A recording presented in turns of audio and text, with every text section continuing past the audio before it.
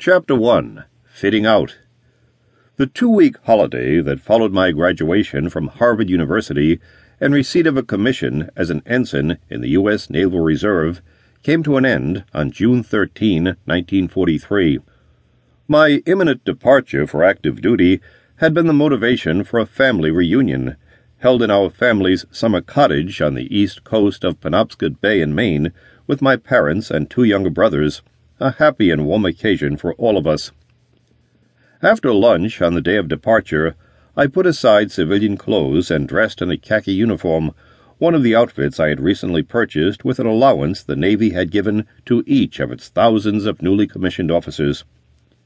The balance of the new wardrobe had been neatly packed in a sea chest by my mother, as her final maternal contribution to her firstborn sons leaving home. I was driven to Rockland, Maine, to catch the afternoon train for Boston, the first leg of a trip to New York, and said farewell to my family before climbing aboard. Once the train had started on its way, I sat back to take stock of myself as an officer on active duty for the duration of the war, and to evaluate how I had managed to arrive in such a situation. The naval training I had received had been a large part of my college undergraduate curriculum. I had enrolled in the Harvard unit of the Naval Reserve Officers Training Corps in September 1940, with the result that 1/4 of my college courses had been in the required indoctrination and professional subjects collectively known as naval science. In addition to the classroom requirements of the program and the practical drilling under the supervision of chief petty officers and Marine drill sergeants, the NROTC cadets were obligated to go to sea for training each summer while in college. During our freshman year, 1940-41, we had still been under the delusion that the war in Europe was neither a vital concern for the United States nor something in which we would become involved. The Japanese were hardly considered at all, and certainly not taken seriously. None of us believed that there was any likelihood of our being in a war in the Pacific. In June of 1941, the required midshipman's cruise for the Harvard unit was aboard the USS St. Augustine, a 300-foot former yacht converted into a naval patrol ship.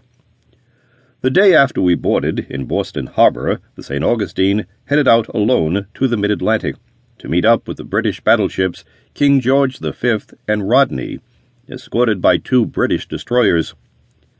After the rendezvous, the British destroyers returned to England, and the King George V and Rodney, now escorted solely by the St. Augustine, continued to Boston.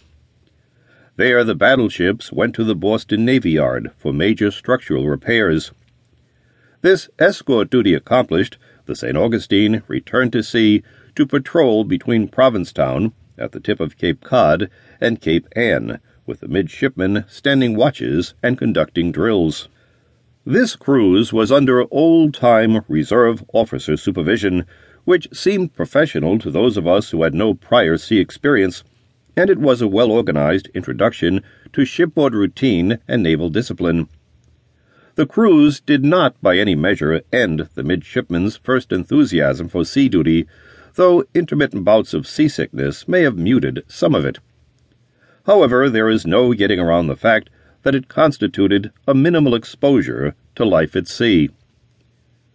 We started our sophomore year in September of 1941, still in a civilian environment, on balance, but there had been a subtle change in the political climate. During the presidential campaign of 1940, all the candidates, including President Franklin Roosevelt, had solemnly vowed that no American boy would ever fight on foreign soil in a foreign war.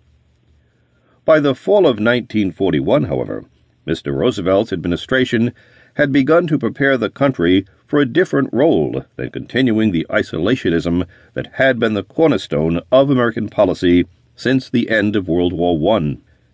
In the first place, the Soviet Union was being torn apart by a German invasion, and sympathies were being extended in the Russians' direction, as well as toward our avowed friends, the British.